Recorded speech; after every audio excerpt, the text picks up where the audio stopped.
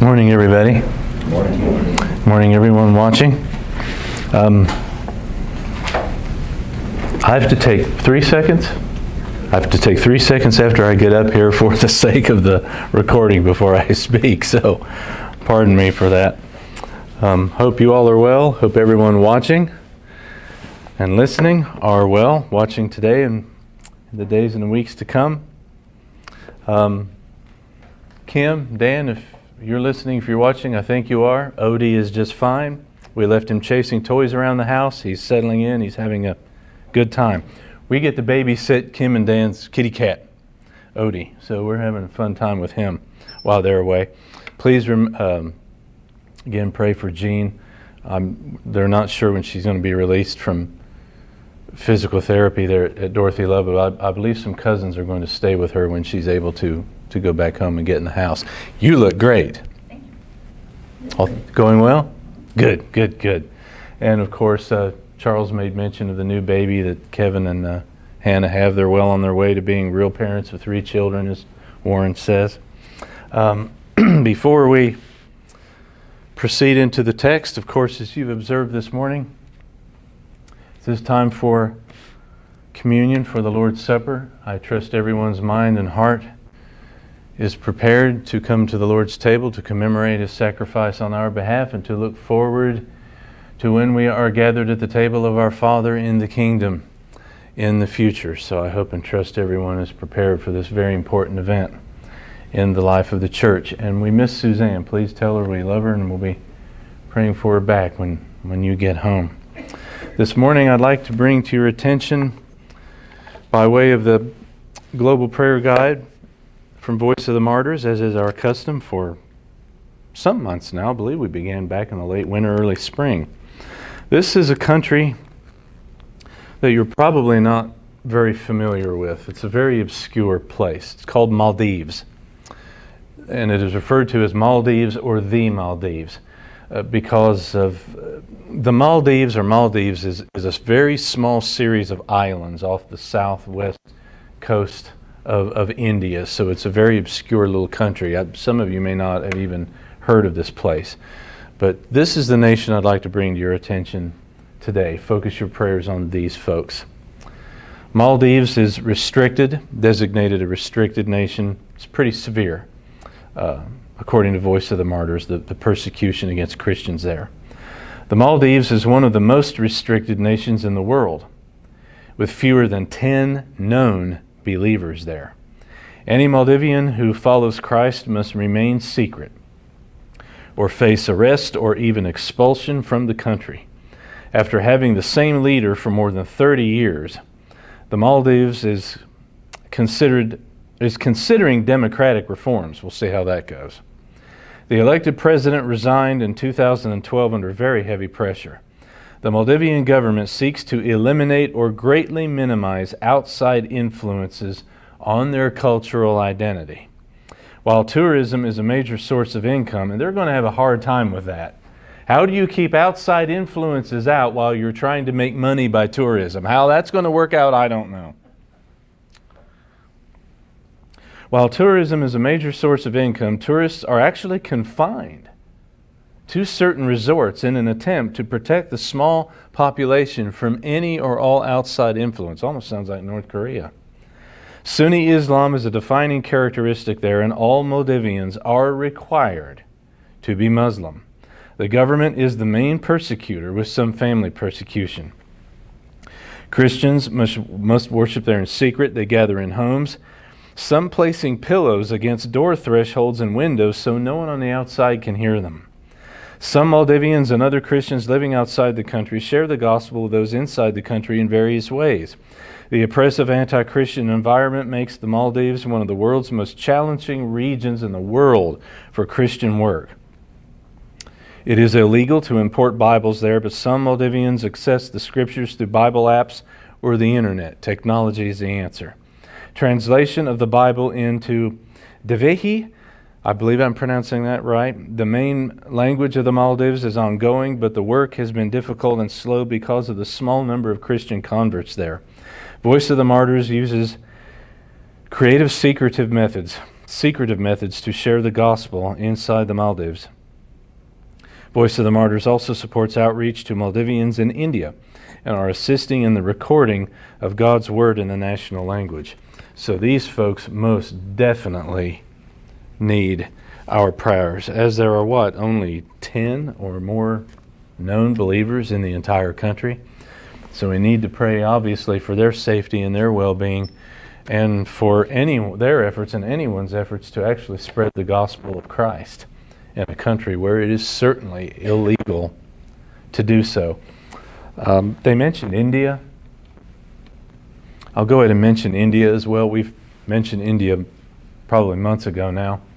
But there's rising persecution in India because of the rise of militant Hinduism there. So, and it's going to make things awkward with India's relations with Western Europe, and particularly the United States. So pray for believers in India. It's becoming pretty violent there. And remember these folks in the Maldives, these little islands, they most definitely need our prayers. Lord God, our Heavenly Father, thank you for this fine autumn day, welcoming us into October. We pray for a little more rain. Thank you for the rain that we've received. Thank you for this time. Customarily, we come together as a church family on the first of the month. Perhaps we should do so a little more, to come to your table, the table of our Lord Jesus Christ, the table of the new covenant, which commemorates the sacrifice of God the Son in our behalf, and which points to the marriage supper of the Lamb, according to the Apostle John, the great event in the future in which all believers of all ages will be gathered into the kingdom to take their place at the table of our Father in the eternal kingdom which knows no end. Thank you for what this table represents. I pray for the souls of everyone here and everyone watching, that our souls are well and happy in you. Bless us as we come to this table at the conclusion of this service. May your Holy Spirit be here in great power to bless the minds and hearts and souls of all who are partaking of your table this day. Open the minds and hearts of everyone who is listening and watching today. Bless them wherever they are. Protect them wherever they are.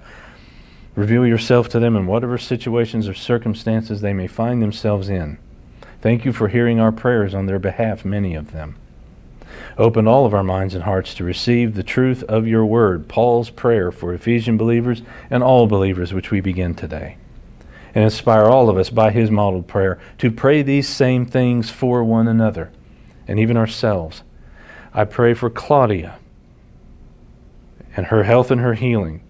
I pray for Hannah and Kevin and their little baby Caitlin. I pray for Suzanne and for her back problems. I pray for David and his hearing. I pray for Shelley and her little incident this morning, that she doesn't have an allergic reaction or anything like that.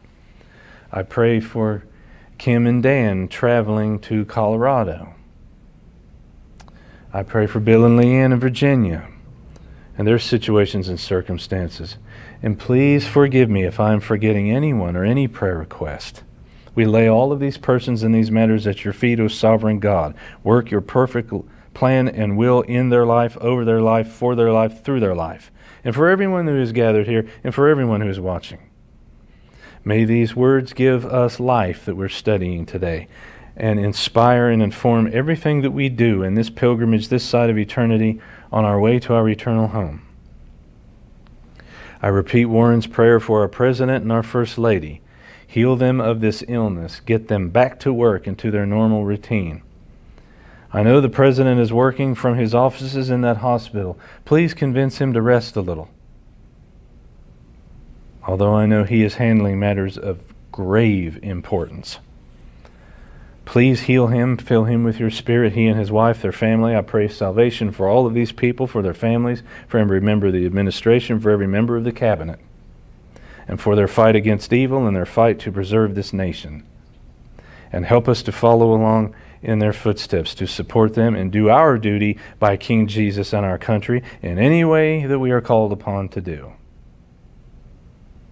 Help us in these times that we are facing, and help us to have the courage and bravery to do the right thing, whatever is required of us, come what may in the future.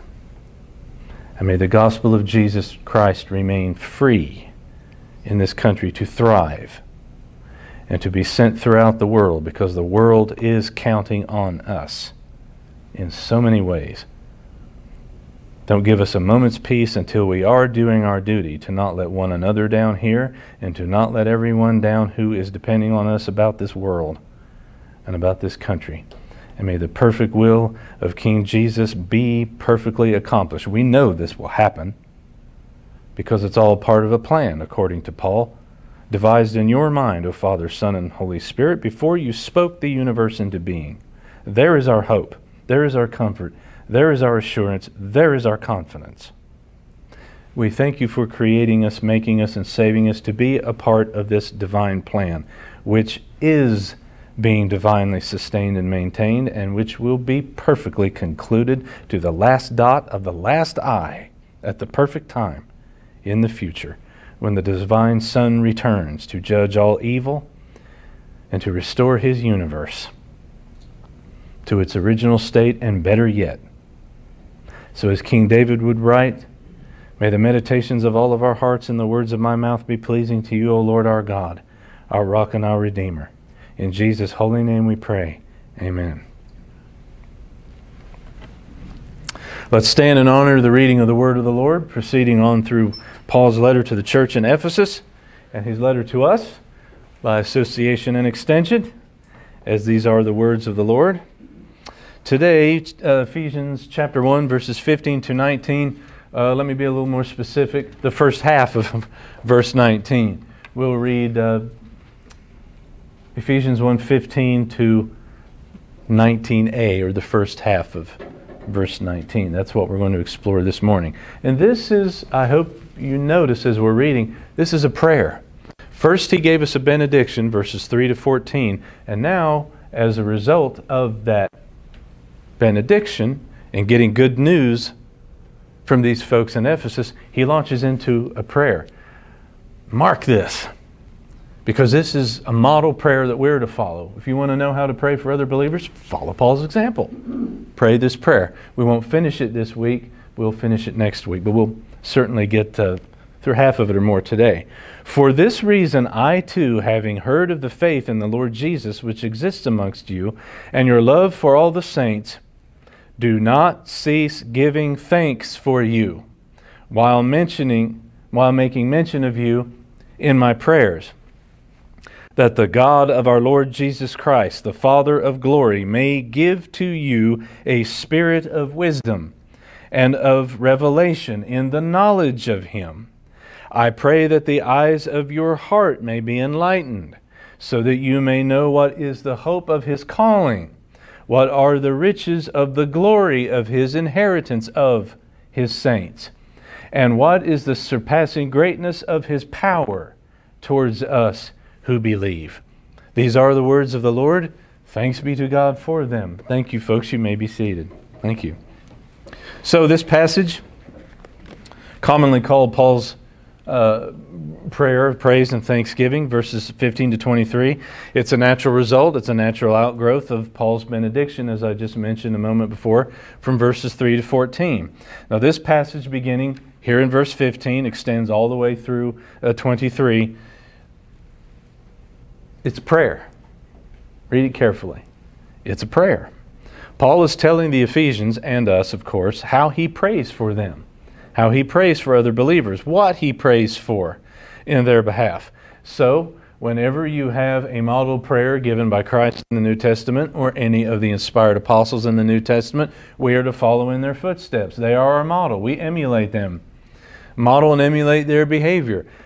Here you are, folks. This is a beautiful, wonderful, inspired prayer. As Paul prays for the Ephesian believers, and of course by association and extension, as this is sacred scripture for all believers, he prayed the same thing for you and I who would come millennia later. And this is how we should pray for all other believers ourselves. In fact, I believe if you want to pray this prayer for yourself, go right ahead. Pray this prayer for yourself and for every other believer that you know. Now this prayer, verse 15 to 23, it's very similar in structure and style in the original language to verses 3 and 14, the benediction that we just studied, in this way.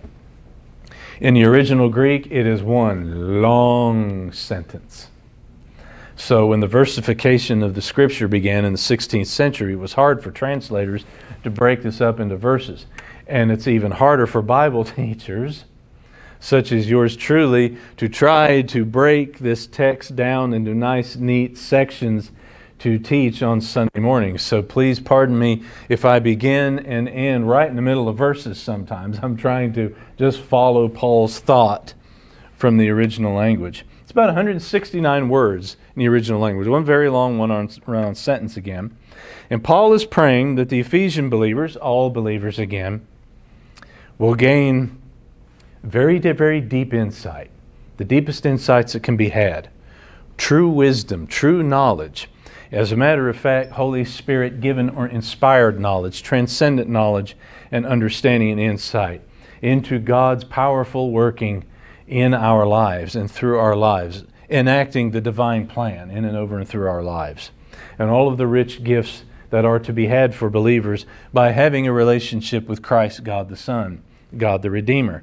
Now, we won't get there till next week, but many Bible scholars believe, some early church historians believe, that in verses 20 to 23, when we get there, that this may have been actually part of a hymn or a song, as it is slightly heightened language in the original Greek. It's structured in a way that suggests perhaps a song or a poem that may have been part of an inspired creed or liturgy in the early church. We're not certain, but it may be so. Verse 15 again, "For this reason I too, having heard of the faith in the Lord Jesus which exists among you and your love for all of the saints." So again, this section tells us, Paul tells us, how he constantly prays for these Ephesian believers. He probably prays something very similar for all believers. And what he prays for when he prays for them. This prayer is teaching truth to us, and this is again instructive as to how we should pray for other believers. Let me give you something of a summary from Clinton Arnold from his commentary. In this prayer of thanksgiving and intercession, Paul expresses gratitude to God upon hearing of the spiritual vitality of the readers, the recipients of the letter, the people he's writing to.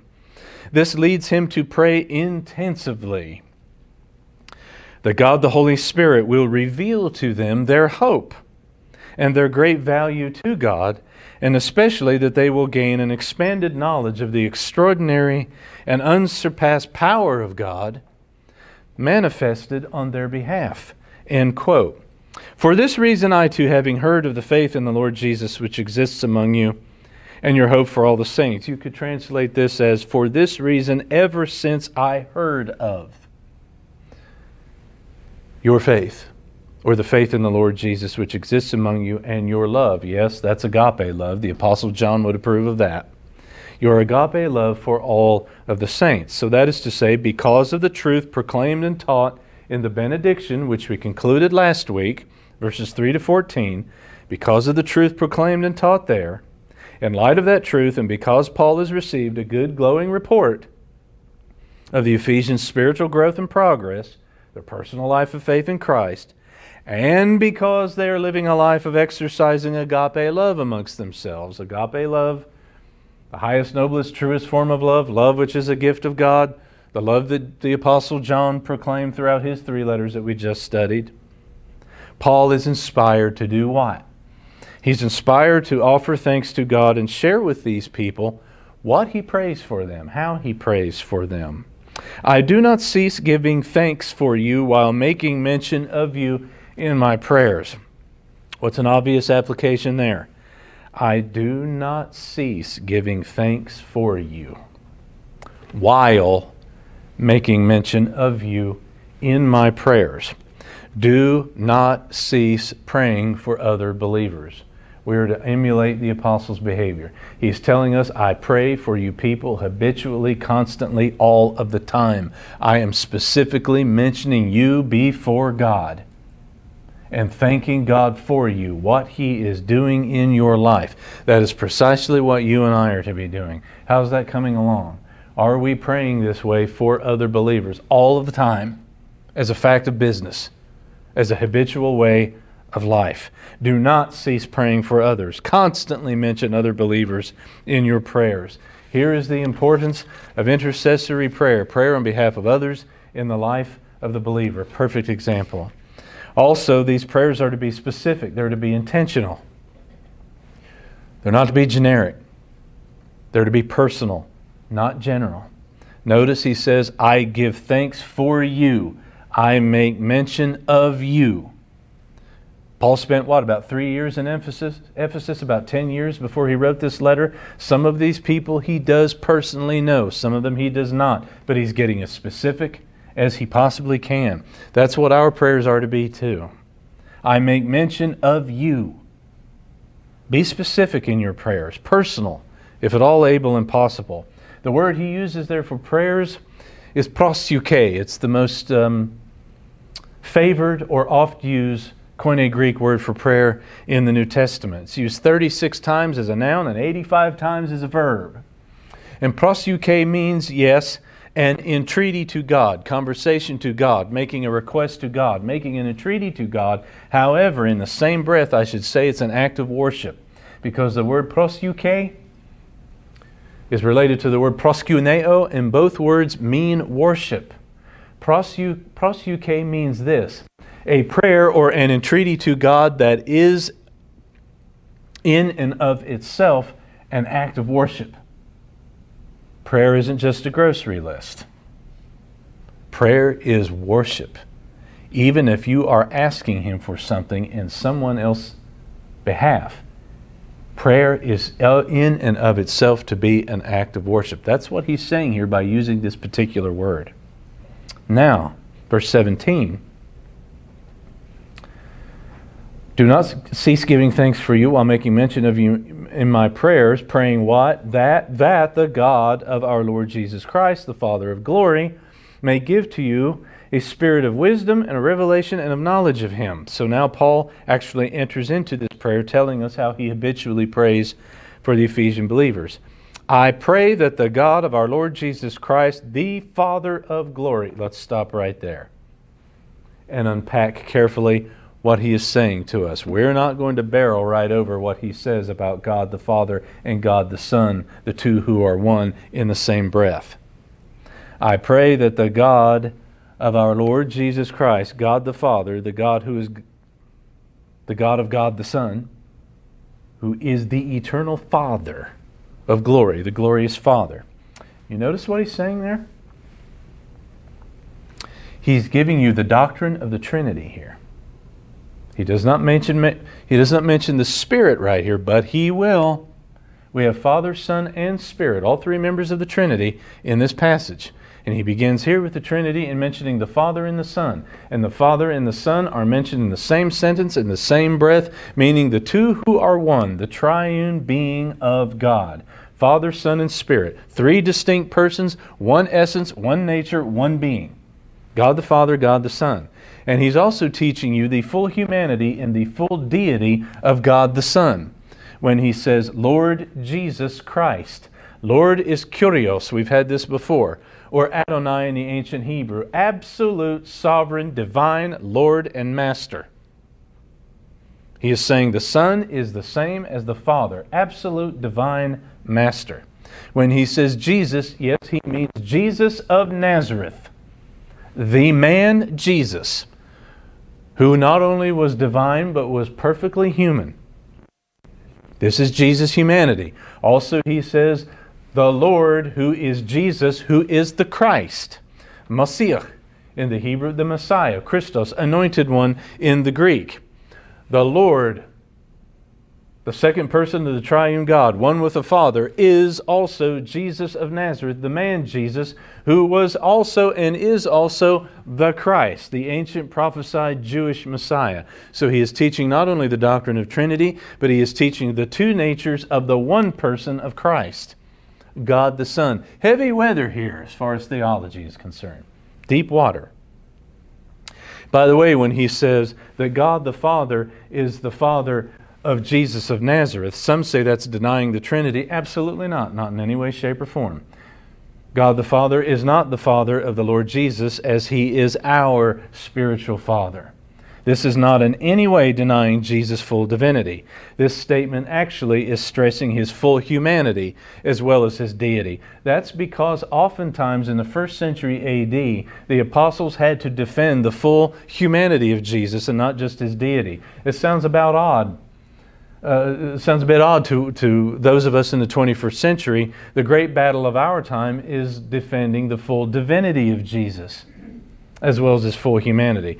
But in the first century A.D., often pagan folks to whom they were preaching the gospel to, they had no problem, some of them believing that Jesus was a divine visitation, but they had a problem believing that he was actually a real flesh and blood human being at the same time. So Paul is defending Jesus' humanity as well as his deity. We have to do the same thing, but we have to focus more on his deity than merely defending his full humanity. So what you have is the Christ is one with the Father. He is divine and he was genuinely human. The doctrine of the incarnation here, one of the great, deepest mysteries that we'll be confronted with.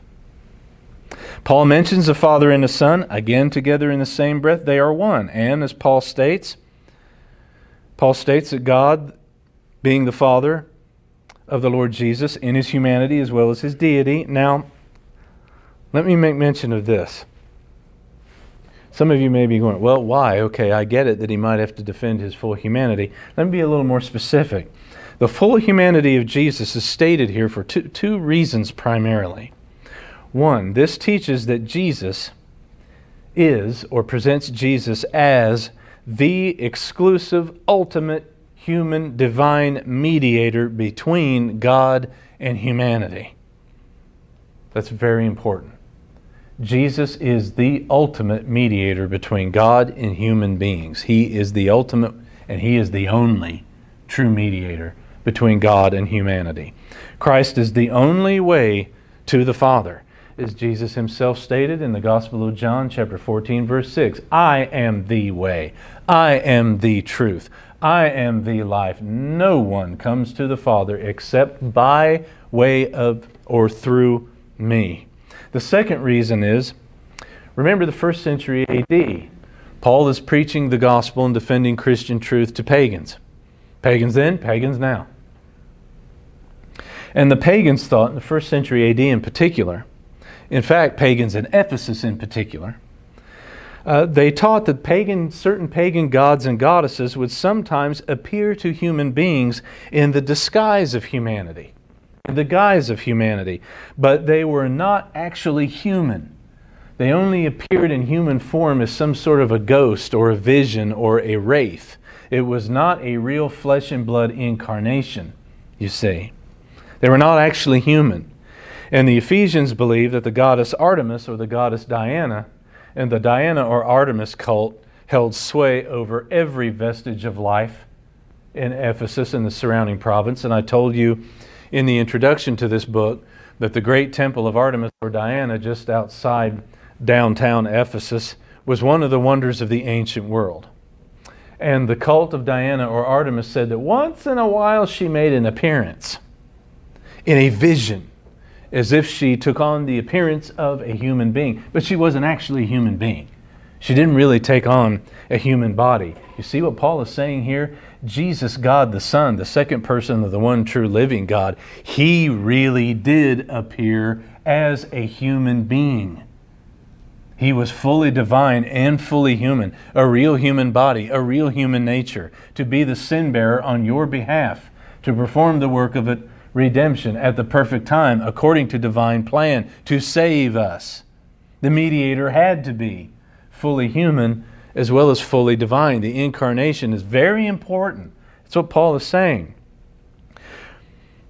The incarnation of Christ is a true incarnation. The incarnation of Diana is not. God the Son truly arrived in the actual incarnation. This is absolutely necessary for our redemption, folks. For Christ and His atoning work to offer redemption to humanity. The Savior, in order to be the proper mediator, He has got to be human. He has got to be divine. In His humanity, He has to be the perfect human being, the second Adam, the second representative head of the human race, to give life to a new humanity, His redeemed people, who He will claim at the end of the divine plan and who will populate the renovated universe in the future at the completion of the divine plan. That's very important truth proclamation here. And with that, Paul continues on. He prays that the Father of glory, or the glorious Father, our glorious Father God, may give you a spirit of wisdom. Now look carefully in your text that you have. I do not know if the word spirit there is capitalized. Sometimes it will be, sometimes it will not. I believe probably more Bible translations are coming around to capitalizing the word spirit there.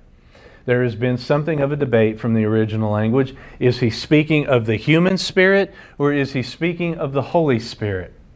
God, the Spirit, the third person of the Trinity, who seals us, as Paul told us last week.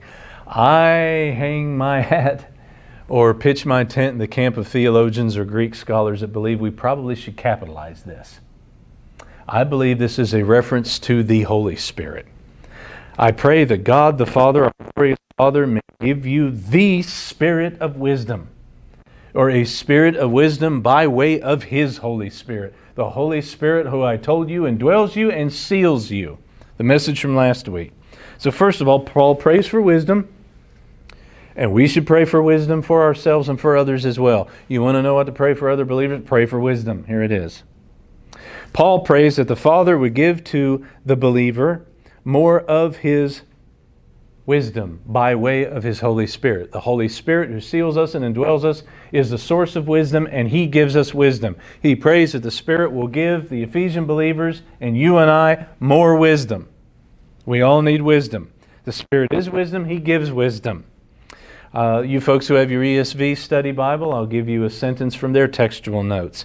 The Spirit of wisdom here refers to the Holy Spirit's secret working in Christians to give them insights, wisdom, into God's Word and the saving knowledge of God. End quote. Paul has told us that the Holy Spirit is a seal upon and in believers. So here Paul tells us something else about the Holy Spirit who seals us. He is our source of wisdom. Pray for wisdom for yourself and for others. A gift from the Father for those who have new life by way of the Son and are indwelt and sealed by the Spirit. Application here, again, pray for the Spirit's wisdom working in other believers. And Paul mentions, and revelation in the knowledge of Him. He wants more revelation of who and what God is and His plan for you. He wants that revealed to you. He wants certain knowledge of God revealed to you. That's what he's saying. That's how he's praying. And the word he uses for knowledge is a strong one, epinosis. The Greek word to know or knowledge is gnosis, gnosis. When you put the prefix epi, E-P-I in front of there, it really ratchets up the intensity of the word. He's praying, epinosis, let me paraphrase, means super knowledge, super abundant knowledge, really faithful, true, factual, deep, profound knowledge. In the context of speaking of God, you could say transcendent knowledge of God, the revelation of God and about God. That's what he's saying here. Only the Holy Spirit of God can truly reveal this kind of a knowledge to human beings. We cannot grasp these things on our own. The Holy Spirit who sealed Christ's people, God's people, He provides this kind of transcendent knowledge, this kind of wisdom, this kind of understanding, thereby giving power to and for God's people. The Spirit reveals God, true knowledge of God. So we, Paul, should be fervently praying for this. This work and ministry of the Spirit, the Holy Spirit in the life of the believer. Pray that the Holy Spirit grants others and us a growing, true, deeper, factual, transcendent even, knowledge and understanding of the deep things of God. Divine revelation, the revealing of God to us. Let me read you a quote from Clinton Arnold in his commentary I've been enjoying so much. He's one of those wonderful Bible commentators who has such an incredible knowledge of first century Ephesus and why Paul is writing these things to these folks, and yet over 2,000 years they're just as important and applicable to us. He writes, pray that the Spirit impresses the truth of God's Word, divine revelation, the revealed truth of God, into the conscious reflections and heartfelt convictions, daily convictions of believers. Pray for the Spirit to thoroughly convince believers of God's glory and power in the deepest recesses of their souls. The work of the Spirit is also needed to reveal the full implications of the gospel, the full implications of the person and work of Christ for Christian belief and the Christian's daily life practice, end quote. You know what Paul's praying for here? He's praying for the life of the mind. Get in love and in touch with the life of the mind. The health and welfare of the life of the mind is of paramount importance all through sacred Scripture, Old Testament and New Testament, because the ancients believed, and it is true, that the mind is intimately connected to the heart and their concept of the heart, more on that shortly, and the soul. If you're going to feed your soul, you must feed your mind. If you want your heart to be right, and what that really means, you must see to the life of the mind. They're all intimately connected to give life and health to the soul. And we here in America, for some time, have tragically neglected the life of the mind. Tragically neglected the life of the mind. Church, for a lot of folks, is just a bunch of warm and fuzzy emotional hooey with no real substance. No, don't neglect your heart, but you have to see to the life of the mind. It's of paramount importance. Paul is teaching it here. You want your heart to be right? The mind has to be right. And the mind and heart have to be right for the soul to be right. Do not neglect the life of your mind on a daily basis. Remember what the man says to the Roman church in chapter 12? Be renewed in the spirit of your mind every day that you live. Do not neglect that. And that survey about Christian belief that was taken by Ligonier Ministries some time ago, some of you have read it or read parts of it. There's some distressing things in there. Not all, but some distressing things. And those distressing results tell me that Christians, so-called Christians, are... The life of the mind is not right. The life of the mind just is not right. People are woefully ignorant of what this book actually says and proclaims and teaches. So that means this: our churches are not teaching sacred Scripture. An enormous problem. Let's correct that by starting here at home, right? By starting here at home. Paul continues on with his prayer. He prays that, I pray that the eyes of your heart may be enlightened. Now let's focus first of all on the word heart. It is kardia in the Greek, by which we come by the English word cardiac, meaning the heart. But cardia can mean the literal heart, the muscle in your chest. Cardia can mean something figuratively or metaphorically, and that's what Paul means here. Cardia, or the heart, to the ancient Greco-Romans, and it meant the same to the ancient Jews. It means this place here, in the core of your being, where the will, the intellect, the consciousness, the emotions, even the spirit or the soul, the spiritual life dwells in the person, where the mind and the heart and the soul are connected with the body. That's what they mean by the heart. It is the very core of your being. So that's what Paul is saying. That's what he's praying for, and that's what we should pray for others. I pray that the very core of your being, your heart, your soul, the intellect, the emotions, everything may be enlightened, may be illuminated, may be flooded with light, the light of the God who is light and the source of all light. Paul is praying that as we receive wisdom from the Holy Spirit, our heart, and what that means to the ancients, will be illuminated, will be enlightened. He prays that the mind and heart may be illuminated or lightened, for the sake of the soul, connected to the soul, giving life to the soul. Eyes of the... You like that expression? It's a pretty expression. The eyes of the heart may be enlightened or illuminated. Paul may have come up with this. Paul may have coined this phrase himself. It's a very unique expression. This is the only place where it's found in the New Testament.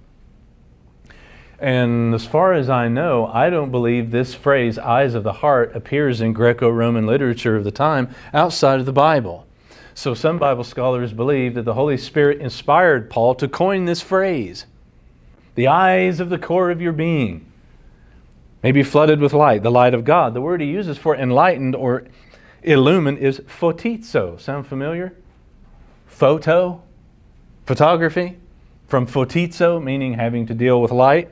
Photizo enlightened means to shine light, to shed rays of light, to give light. Literally and figuratively. Here, figuratively, spiritual light. Photizo means spiritual light, light of the heart, light of the soul, light of God, provided by God, about God.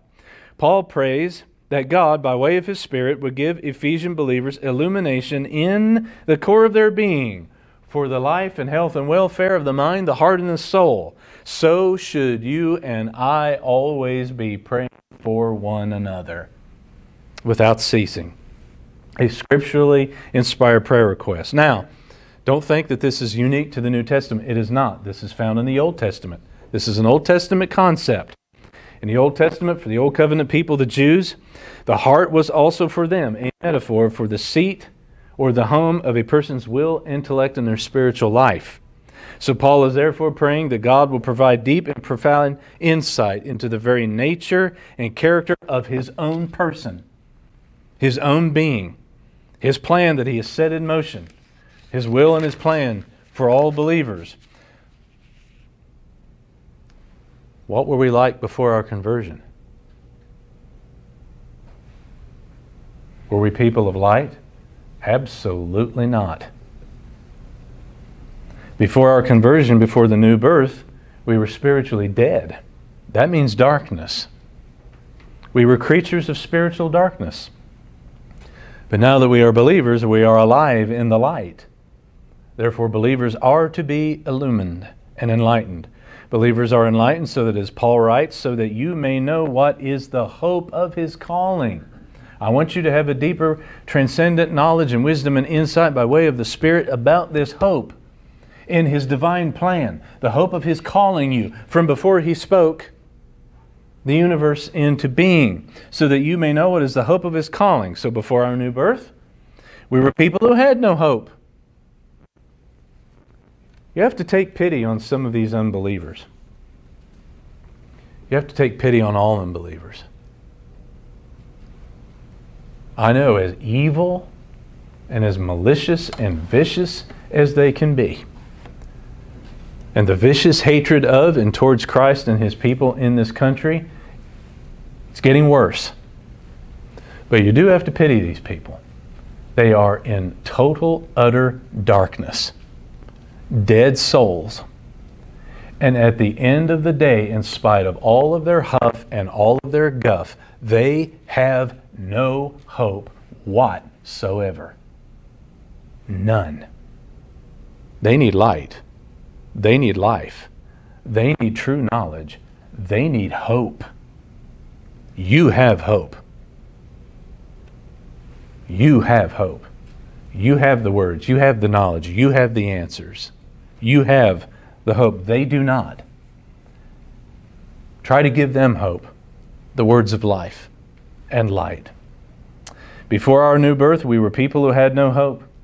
Believers born of God are now enlightened people of hope, because they have been called, we have been called by God.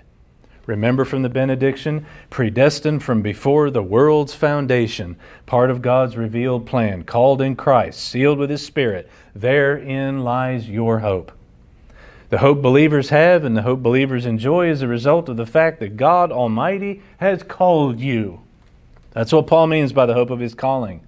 Paul prays that believers may have a full awareness of all of the implications of what it means to be called by God, to be part of a plan from the mind and heart of God from before the creation of the world. May God enlighten us to fully grasp what all of this means, what all of the inspired teaching of this letter means, what all the inspired teaching of the New Testament and Old Testament, sacred Scripture means for all believers. Put this truth to work in your life. Believers are to have absolute confidence, absolute assurance about their, if I may use this word, destiny. About your final and eternal destiny, because you have been called by God, part of His divine plan, all wrapped up and all summed up in Christ, as Paul said in the benediction earlier. That is hope. That is hope that is anchored in absolute fact and absolute reality. Your destiny in Christ is just as sure as a fact as the weather we're having outside today is a fact. It's not a vague, fuzzy, oh, I hope one day this may or may not take place. That's not biblical hope. Biblical hope is absolute fact, absolute reality from He who is the source of absolute reality. So continuing on now, Paul includes in his prayer, he prays that Ephesian believers, all believers, may know what are the riches of the glory of His inheritance in the saints, or His inheritance of the saints. Or you could translate that as the riches of His glorious inheritance in or of the saints. Or allow me to paraphrase it this way. God's inheritance of His saints is rich and full of glory. That's what Paul is saying. Now, pardon me, I got a bit ahead of myself. I was going to ask you a question first. What is Paul saying here exactly? Whose inheritance is he speaking of exactly? Is it the believer's inheritance, as in the believer's inheritance of living in God's eternal kingdom, or does he mean God's inheritance? That is, God inheriting or taking up full possession or claim of His people at the end of the divine plan, His saints, His believers. I believe it's God's inheritance of His saints. God's inheritance of His saints is rich and full of glory. That's what Paul is saying. God's full possession of His redeemed people in the eternal kingdom. That's going to happen when Christ returns, and it's all summed up in Him, the wrapping up of the divine plan. Okay? And remember, the reason I think that's a correct interpretation, because remember what Paul just taught us at the end of his benediction in verse 14. Let's go back to verse 14 for a second. The Holy Spirit of promise, who is given as a pledge of our inheritance, that's our life in the eternal kingdom, yes, but with what? With a view to the redemption of God's own possession, God's own inheritance, of God's own possession, Christian believers, to the praise of His glory. So I believe this here as well is a reference to God's inheriting His people. God's taking full possession of His saints, in the Greek hagioi, the holy ones, made holy by the work of Christ.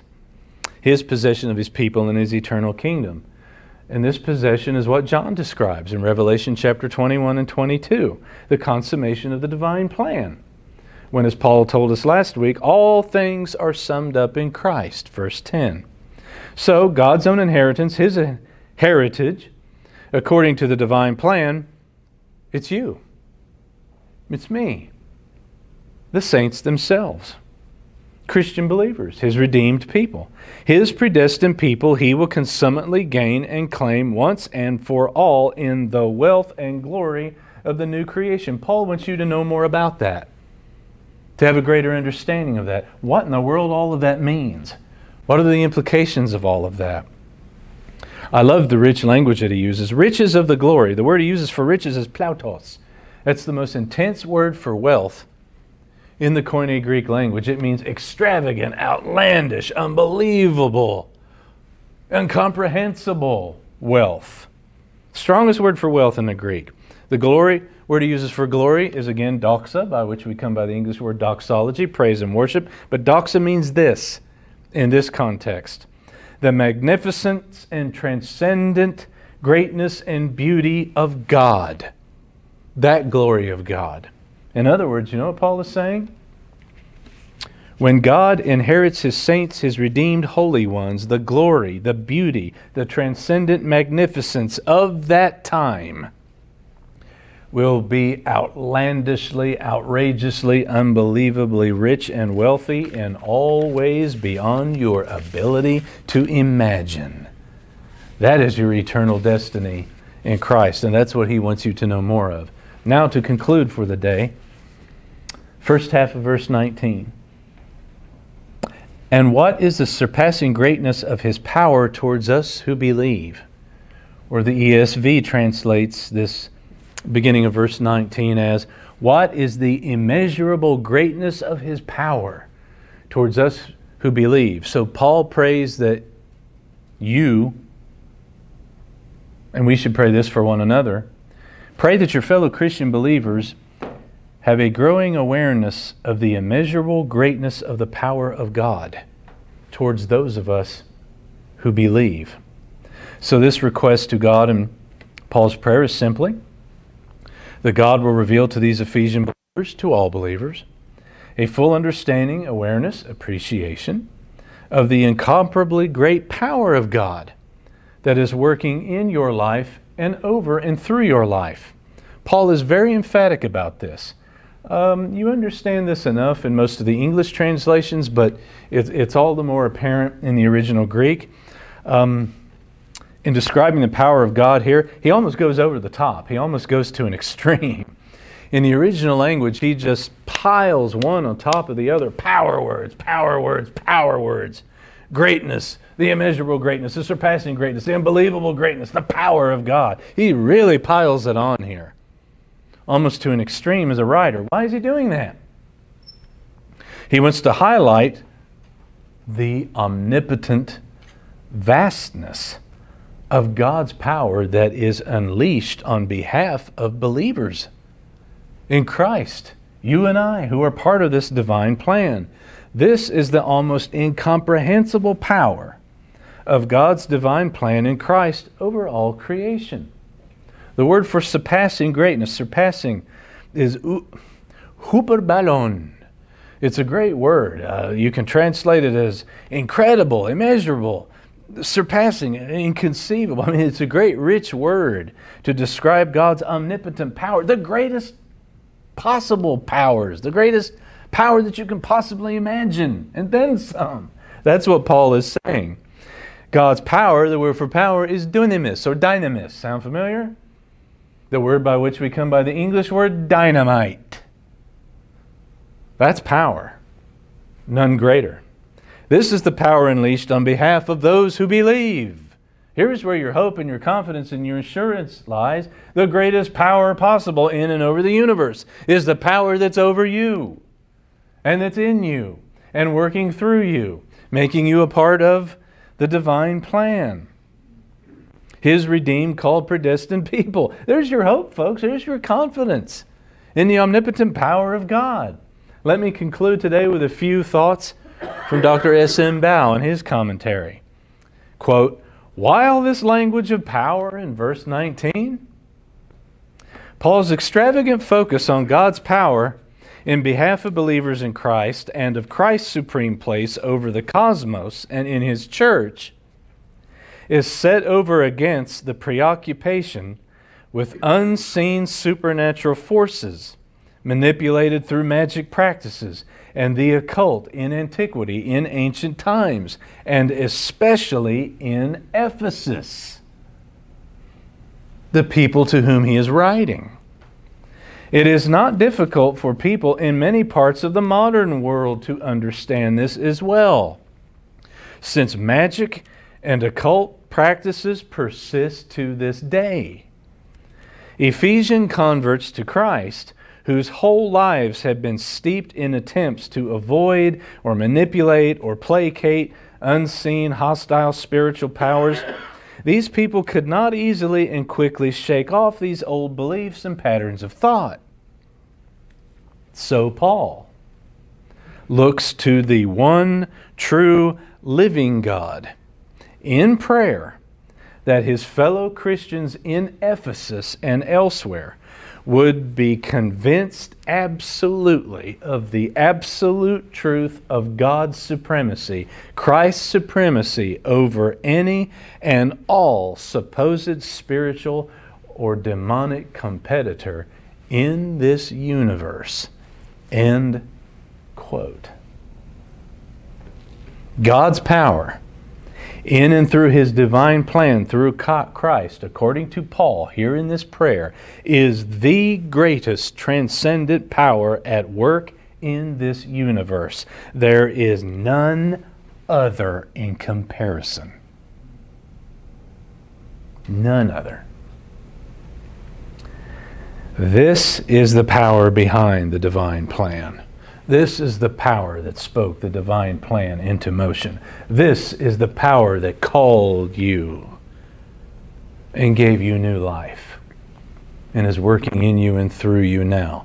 That divine plan humming right along according to schedule until it is all wrapped up at the return of the great King and a new age then begins. All by that power. This is the power at work in behalf of those in Christ. So like Paul, let us all pray that we may be given a full and profound and deeper knowledge and understanding of these ultimate realities of life that the apostle proclaims in this prayer. Next week, we will complete his wonderful prayer for the Ephesians and for you and I. Lord God, our Heavenly Father, thank you for your love and your mercy and your graciousness and your power, for all of your divine attributes to be clearly seen in the created universe and in your divine plan for and in and through your creation, your universe. And thank you for thinking of us, making us part of the blueprint, the divine plan in the mind of Father, Son, and Holy Spirit before the universe was spoken into being by fiat of the power of the one true living God that Paul describes here in this prayer. O Lord God Almighty, in the name of Jesus, give your believing, redeemed people this knowledge, this wisdom, this gift of the Holy Spirit that Paul is praying for, to understand the deep things which are of you, the ultimate realities of life that all of us will be confronted with. And bless us, O Lord, by way of the truth of your word and the presence of your Spirit, as we conclude and come to the Lord Jesus' table to commemorate the perfect work of the divine Son in the divine plan, to draw us into the divine plan. In Jesus' holy name we pray. Amen. To prepare for the Lord's table,